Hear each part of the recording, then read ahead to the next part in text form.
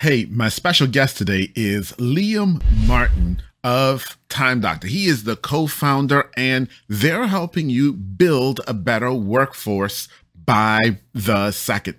Now, Liam is an expert in the industry of virtual first workplaces. And today we're going to dive into the concept of asynchronous management. And as Liam says, asynchronous management is the future. And as always, guys, we are brought to you by Client Attraction Pros, your done-for-you solution for figuring out how to get your name out there in front of your ideal customers. Let's listen in because Liam dropped some serious knowledge today.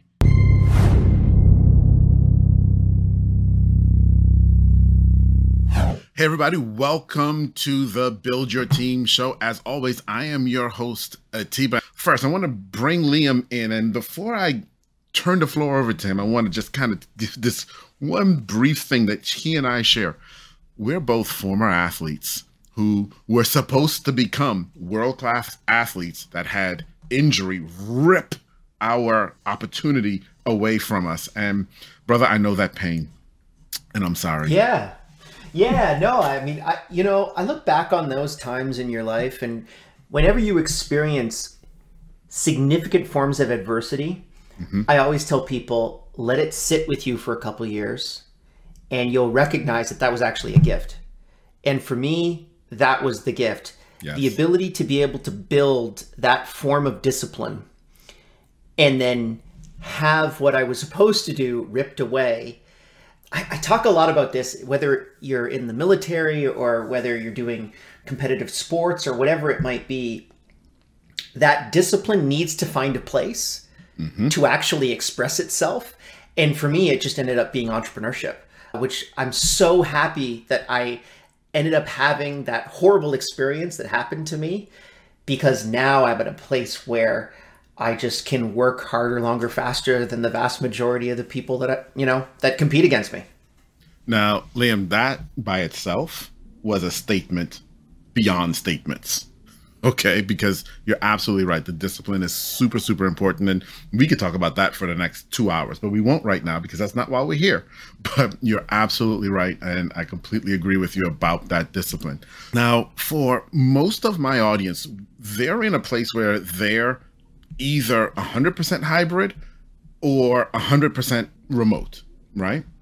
And we have very few people who are listening have tons of people on in person and thinking about going hybrid. They're already hybrid because COVID kind of forced it. It's kind of the thing that happened over the last 2 years, as you well know.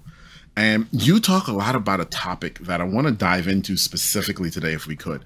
And that's the difference between synchronous work environments and asynchronous work environments. Because one of the things that I see a lot of people trying to do is become synchronous in a hybrid or a remote space. Right.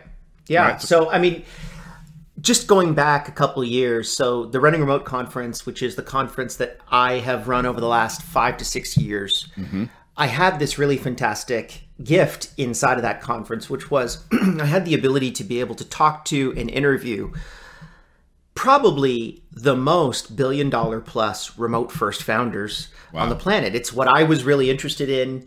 I know way back in 2017, remote work wasn't what it is today, post-pandemic, endemic stage where everyone's been able to get access to remote work. It was really a small cottage industry.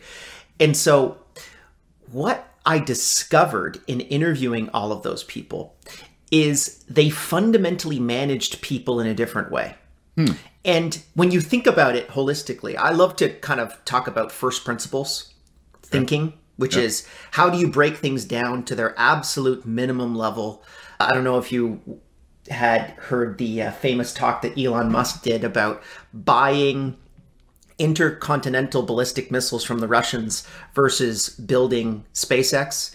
And he basically broke it down to, I can buy 3 rockets or whatever the number was from the Russians, or I can invest in the R&D to be able to build unlimited rockets for myself, right? So think about it from a first principles perspective. So they all came to the same conclusion, which was managing remote workers is very different from managing people in an office.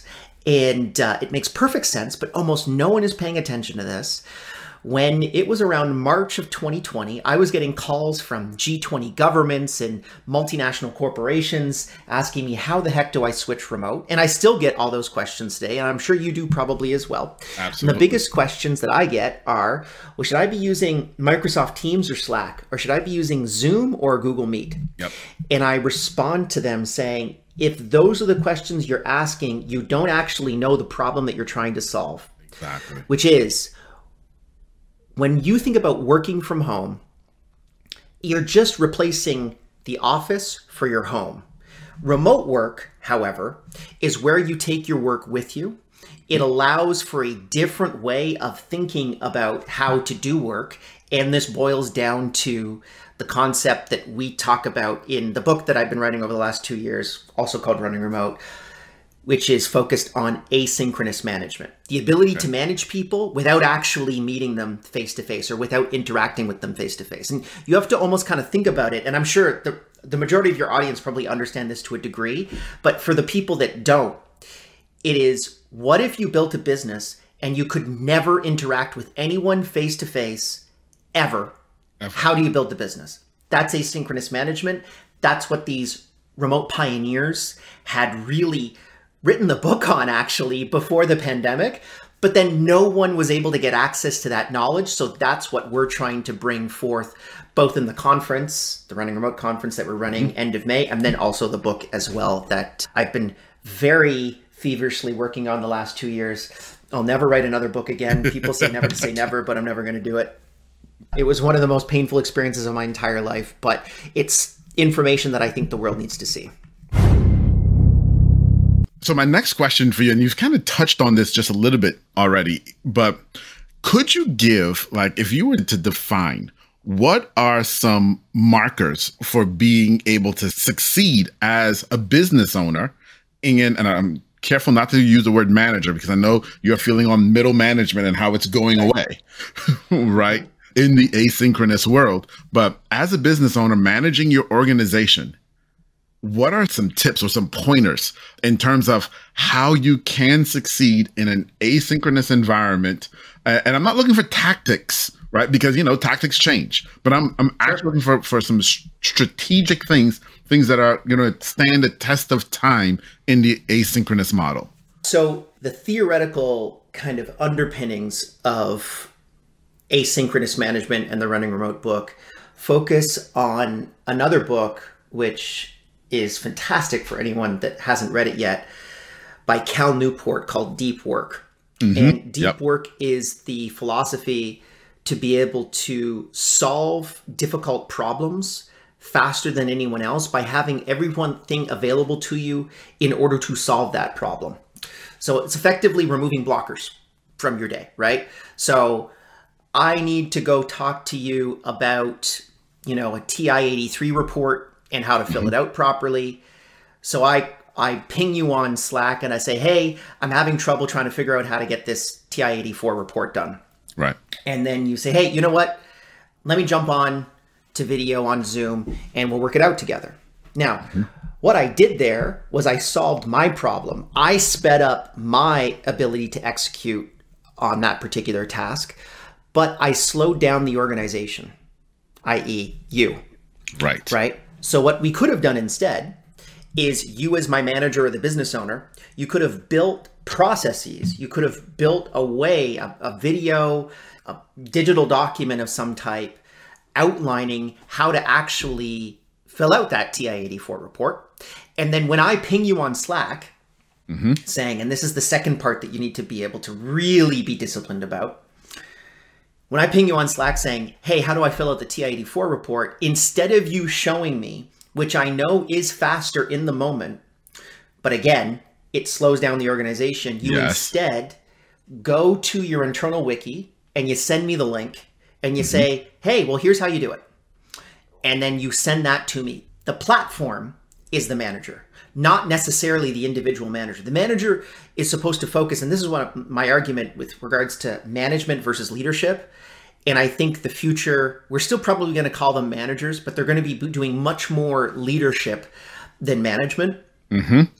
And when I studied all of these asynchronous organizations, I found that they had a management layer on average 50% thinner than on-premise in-office environments. Wow. Which means there are more workers doing work than there are workers managing other workers. Yes. So your cost efficiencies go up, right? If you have more people solving difficult problems, then you will move faster as an organization, as opposed to people managing other people who solve difficult problems. Yes. So you get me? You've really got to make sure that that's humming properly. And the more people that you can effectively have on the front lines, I know that right now we're still seeing the conflict in Ukraine and Russia. The more people you can put on the front line, the better your organization will be, right? Yes. So when you look at all of that encompassing kind of concept, the ability to be able to speed up the organization, not necessarily the individual. The ability for the platform to be the manager and not necessarily the individual. And then the ability to be able to dictate, this is the last part of it, that information to the platform. So instead of, let's say you're my manager and I give you my metrics, I give you my numbers, then you give those numbers to your manager, and then that manager gives the numbers to the boss. Right. That makes no sense. It did make perfect sense when we were all in an office, because you created effectively undocumented avenues of communication. But inside of remote first organizations, everything can be documented. So when everything can be documented, it can actually be open to everyone. So the big part of it is, the third part of this that I really reinforce in the book is every single employee inside of the organization should ideally have the same informational advantage as the CEO of the company. Wow. So, and I know that that's very difficult for a lot of people to be able to overcome, but I can tell you, when someone joins Time Doctor, within about 3 months after we've made sure that, you know, they're legit and they're not going to run away with all of our secrets, we effectively open up everything to them. They get access to the P&L, they get access to who our customers are, they get access to our churn rate, what are those customers making for the company? And we've recognized that when everyone has as much information as we can possibly give them, it, number one, allows them to be able to make decisions without us. So we have a philosophy, which is that you should not ask me what to do. You should tell me what you did. Correct. And then we'll deal with the implications of that, right? So if you made the wrong decision, I'd rather have you make the wrong decision than none at all, because that freezes us in action. And it also stops people from being autonomous. And autonomous individuals are actually a little bit more messy, but overall significantly more productive than someone that's waiting to be able to have a decision made. So if you combine all of these things together, you have what we like to call the asynchronous mindset, which we talk about in the book, which is the fundamentals of asynchronous management. And it allows for every single team member to be able to solve problems, again, without being dependent upon other individuals, but being dependent upon the platform itself to be able to solve those problems. And that's really important. It's so great that you're saying these things and we're bringing these things to light, because I've had the pleasure of managing teams, both in the synchronous and asynchronous environment, since 2001. My biggest team, 2001, was 30 people in a synchronous environment. And you know what that was like. And it was a government contract. I don't need to tell you any more than that, right? But one of the things that I learned in that process was the importance of process and process documentation, like you're saying, right? And when you can say, hey, here's the SOP, here's how you do it, and then allow them, as you said, to make the decisions. And then if they made the wrong decision, we can tie it back to something in the process that's wrong. And then fix the process. Yes. Right? Yeah, that's a major part that I also reinforce as well, which is the organic evolution of all of these processes. So inside of our companies, processes are the laws, but we all can change the law if we want to. So do we want to change the way that a process is built? Absolutely. Go ahead and do it. If the people that are connected to that process all agree, and generally Sometimes people don't agree, but if the majority of those people agree, then we change the process. Right. And then those rules evolve, right, throughout time. And it creates an environment where one of the interviews that I did was a company called GitLab. And they have the largest open source process document on the planet. It's about.gitlab.com/handbook. And it is their employee handbook that's open source to everyone. So anyone that wants to get access to it, you can go right now. And I think they have got like 8,000 entries. So anything that you want to learn about GitLab, they show it to you. And when I was interacting with GitLab and asking them questions about how they run an asynchronous organization, every question that I would ask, the answer would be a process document. Yeah. Isn't that cool? And eventually, the guy that I was interviewing, he actually came back to me and he said, hey, you've really just got to spend 2 minutes on our process document, like our wiki, our internal wiki, just looking at these things, because a lot of these questions are kind of stupid. And I thought to myself, of course, this is exactly the way it should be. Yes. Because if every person inside of an organization that has processes spend 5 minutes looking for it, and if you can't find it in 5 minutes, absolutely talk to someone about it. It's maybe showing that maybe you've already built that process, that SOP inside of the organization, but it's difficult to find. Yes. In which case you should probably solve for that. But what this creates, once you have that infrastructure in place, you have the ability to be able to hire 1,000 salespeople tomorrow if you want to, because the platform is the manager. The platform's infinitely scalable, as opposed to me managing those salespeople. Maybe I could train 5 at the same time, in which case I'm completely pulled out of the game and I'm not selling. So it just creates an environment where you're infinitely scalable. And, effectively, these companies just grow out of the ether, which is a very exciting concept for me to be able to take a look at, because we're really seeing, I think right now, the rise of remote first organizations, not necessarily being remote because it's better for employees, but because it's better for the bottom line. Right.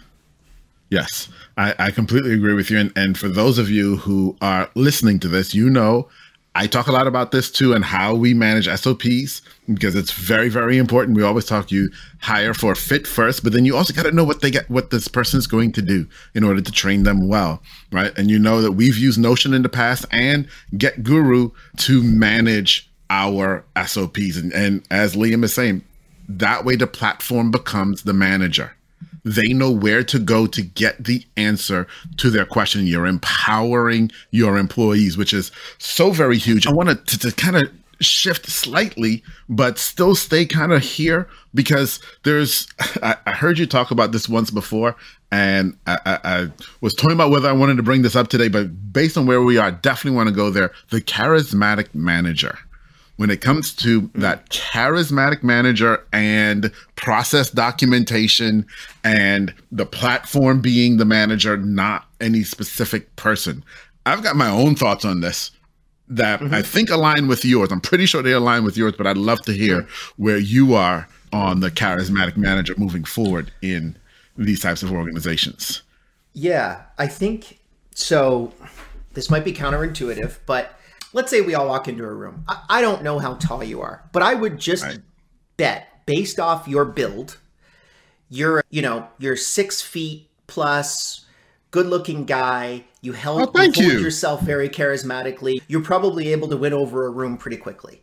And maybe you wouldn't necessarily admit to that, but based off of what I can see from you, you probably can do that. And that's a great skill to have, right? That's incredibly valuable. However, what it creates is bias. So your ideas probably get adopted more than other people's ideas, than the quiet wallflower that's sitting in this meeting that maybe has an IQ of, 170, that's a super genius, but just can't communicate that information in the moment in that environment, right? So the charismatic leader walks into the room and says, this is the future. This is what we're going to all do together. We're going to make this happen. And everyone's aligned behind that, not because it's the best idea, but because it's the most charismatic person delivering that information.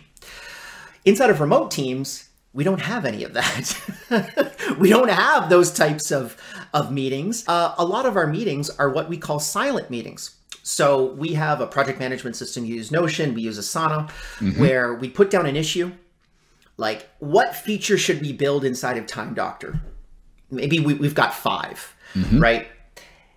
And the charismatic leader might say, well, I want to be able to build this feature A, but then they don't really have any good information to be able to back it up. All of their charisma means for nothing in a comment on Asana. But fortunately, the person who actually has been doing research on this for the past 2 years, that's when they can come up and they can write out what is really going to change the business. So effectively, I think that remote first organizations are also bringing up the rise of the introverted leader. Yes. And I think when you look at companies that are incredibly successful today, Elon Musk, as an example, very introverted leader, not a very good person at delivering information. If you've seen him in some of his speeches, he's pretty bad at it, to be completely honest with you.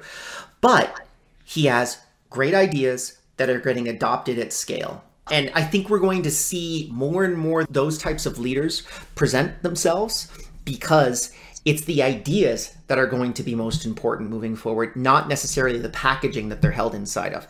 This also provides you a ton of advantages if you are a minority group, right? If you are, there was a podcast that I was on a couple of weeks ago talking about how people who are trans, people who are basically switching from one sex to the other, are able to rise up through remote first organizations because their bias is not being presented directly. It's simply their ideas that are being presented. And I think that that's a really, that's generally going to be a really great thing for the rest of society. One other point that I'll touch on, there's a great short that we did about this man, Fahim, and he became a top 5 graphics designer on Upwork and on Fiverr, and went from working $1 a day to making thousands and thousands of dollars per month out of Dhaka in Bangladesh. And no one knows that he has muscular dystrophy, and the only thing that he can do is move his hand. Wow. So no one would hire this man in an office, right? You'd say, get the heck out of here. But because of remote work, and because it was his work that was being presented more than anything else, he presented fantastic work, and he was able to be a critical, a critical part of the remote work world, which I was personally so blown away by. And there's thousands and thousands of stories like that are happening all the time due to remote work. That's incredible. And you're absolutely right. I can tell you right now, inside of my organization, the people who are leading the way are the biggest introverts, flat out. And it's interesting to me to watch, because sadly, you're also right. I do come from an environment of being a charismatic leader, of being able to walk into the room and carry a room and so on and so forth. And it was about 2007 when I realized I was the biggest problem in my organizations. My charisma was the biggest problem in my organizations, right? Because everyone just wanted to watch the show. And what was he going to say next?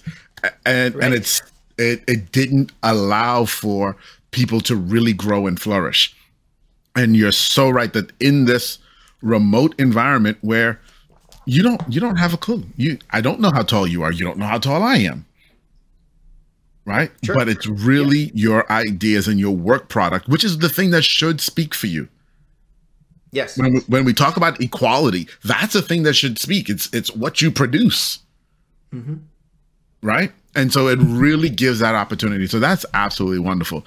I've really enjoyed our conversation, and I know we could probably go on forever, but both you and I probably have meetings after this as well. And so I want to ask you this. I know you have a conference coming up. Okay, guys, it's called Running Remote. If you want to figure out how to thrive in the remote world, you need to figure out how to be at this conference. So can you tell us a bit about the Running Remote conference and your new book by the same title? Sure. And maybe one day you can invite me back after the book is launched, and I can tell you why it has the same title. Yes. It's very interesting to this is the first time I've ever written a book before. And I always say never, but I will never write another book again. It was the most difficult experience of my entire life. But the conference is first time back in person. We are the largest conference on building and scaling remote teams. And we've been in operation for about 5 years, May 17th and 18th in Montreal, Canada. And if you're really interested in learning how to scale a remote organization, this is the conference for you. If you're a remote employee, this is not the conference for you. If you're a digital nomad, this is not the conference for you. This is if you're building a remote business and you don't just want it to be a lifestyle business, but you want it to be something that is, a $1 billion unicorn, which is what I'm really trying to do with all of the businesses that I have. And that was really why we started this conference. Was there was so much information on how to hire a virtual assistant or how to be a digital nomad, but there was very, very little on actually like how to build a legitimate remote first business. So that's what it's about. And then the book, obviously too, if you're interested in checking out what you need to do to actually manage a remote team, to think about managing a remote team and not just recreating the office, that's the thesis of the book. We talk about asynchronous management the entire time. There's actually, for all of the talk that we've just had, it's hilarious. There's no book written on asynchronous management. Until yours. Yeah, it's crazy. So we looked at this, we researched it. There's no information on this.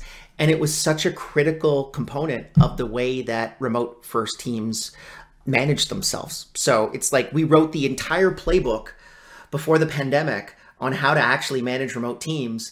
But then when pre-pandemic, 4% of the US workforce was working remotely. 1 month later, 45% of the US workforce was working remotely. Wow. It was a complete shift, the biggest impact towards work since the Industrial Revolution. But the Industrial Revolution took 80 years and we did it in March. But no one actually thought to themselves, maybe we should figure out how to manage these new types of workers. It didn't come across anyone's, thought process. It was all about just recreating the office. So the book is really delving in how to do it differently. They need to be managed properly. And, if you're at this point in the podcast and you're still listening, the book is probably going to be really interesting for you. Indeed. And if you're at this point in the podcast and you're still listening, again, that's runningremote.com. That's number one. And this is Liam Martin of timedoctor.com. I've talked about Time Doctor before. Go check it out. You've got to have a way to track what your employees are doing in this remote environment. And Time Doctor is a fantastic solution for that. Liam, I want to thank you for being here. We do have more to talk about, and so I will be inviting you back, not just once the book is launched, but let's keep this going because this was absolutely wonderful. Heck, we could just do a whole time talking about sports history. That's true. Yeah, I could talk about all of the physio that I got after I broke my knee. Yeah. Well, it was your knee and my shoulder, so hey. Right. Yeah. Well, thanks a lot for having me. Really appreciate it. And I'm so excited that remote work is out there into the world. And I'm so excited that there are podcasts like what you're running right now that are really kind of professing that message, because it's such, outside of everything that we've talked about today, remote work is the biggest thing to be able to provide more autonomy and freedom for both the workers inside of a business and more importantly for us, the business owners. Yes. So I'm so excited that this message is getting out to more people. Absolutely. Well, thanks for being here, brother. And we'll see you real soon next time. All right. Thanks. All right. Thank you.